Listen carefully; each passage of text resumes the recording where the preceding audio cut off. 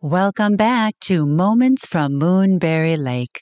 I'm author and host Holly Varney, and in today's morning news from this sweet small town, we get to hear from our favorite neighbor in A Moment with Martha. Life is like a hot dish, Part 3. Please, Lord, make it stop. You people are killing me, literally. This never-ending discussion about Hotdish is not going to drive me to my grave. I'll jump in willingly.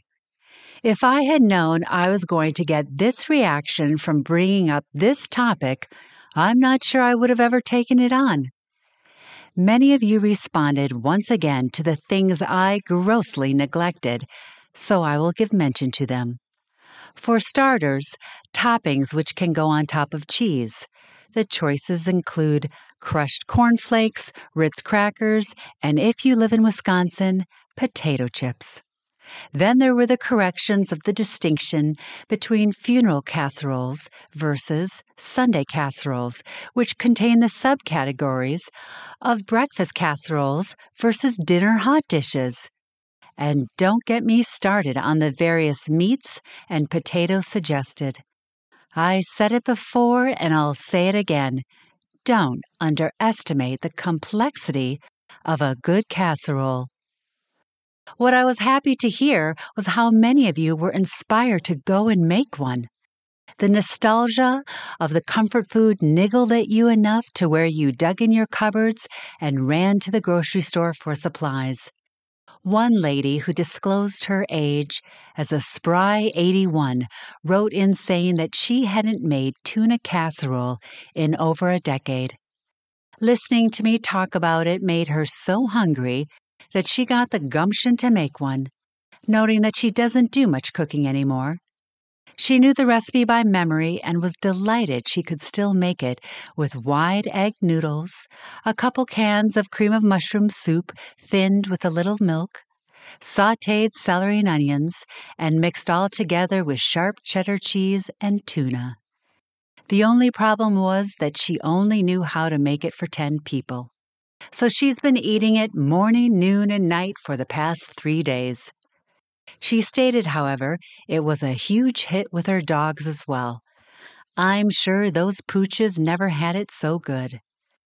This lady also commented that after surviving on convenient freezer meals, she had stopped making things from scratch years ago, so was bursting with pride that she could still whip a hot dish together.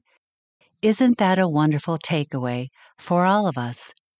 No matter how we age, or the cruelties which often accompany this age, to know that we haven't lost the ability to make a good casserole is something to be celebrated.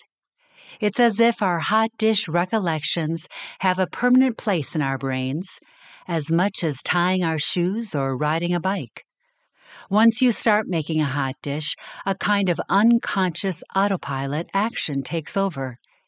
It doesn't matter how small the kitchen, how slowly you move around, or how long it's been.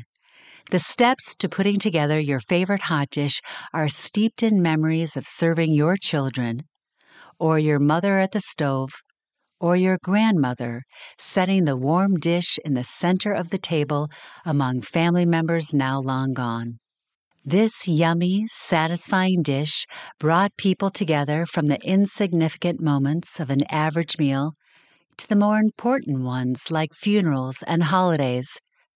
Hot dish was something everyone ate and agreed upon. It was savored, and the flavors were imbued in our memories, so that even when you're 81, you smile at the mention of it and do the work to taste it again.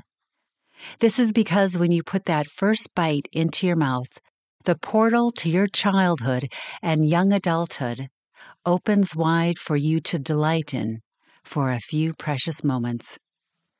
Some of you may reminisce not about a specific hot dish, but a cookie or bread you grew up smelling that to this day evokes strong emotions, to which I say, how lovely.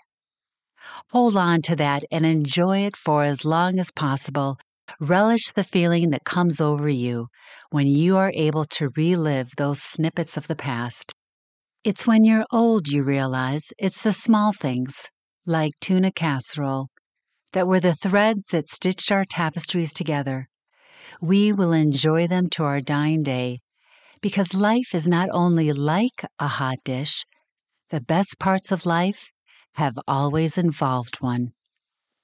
Now, that's all I have to say on the matter. I beg of you to move on. I've had my fill of Hotdish.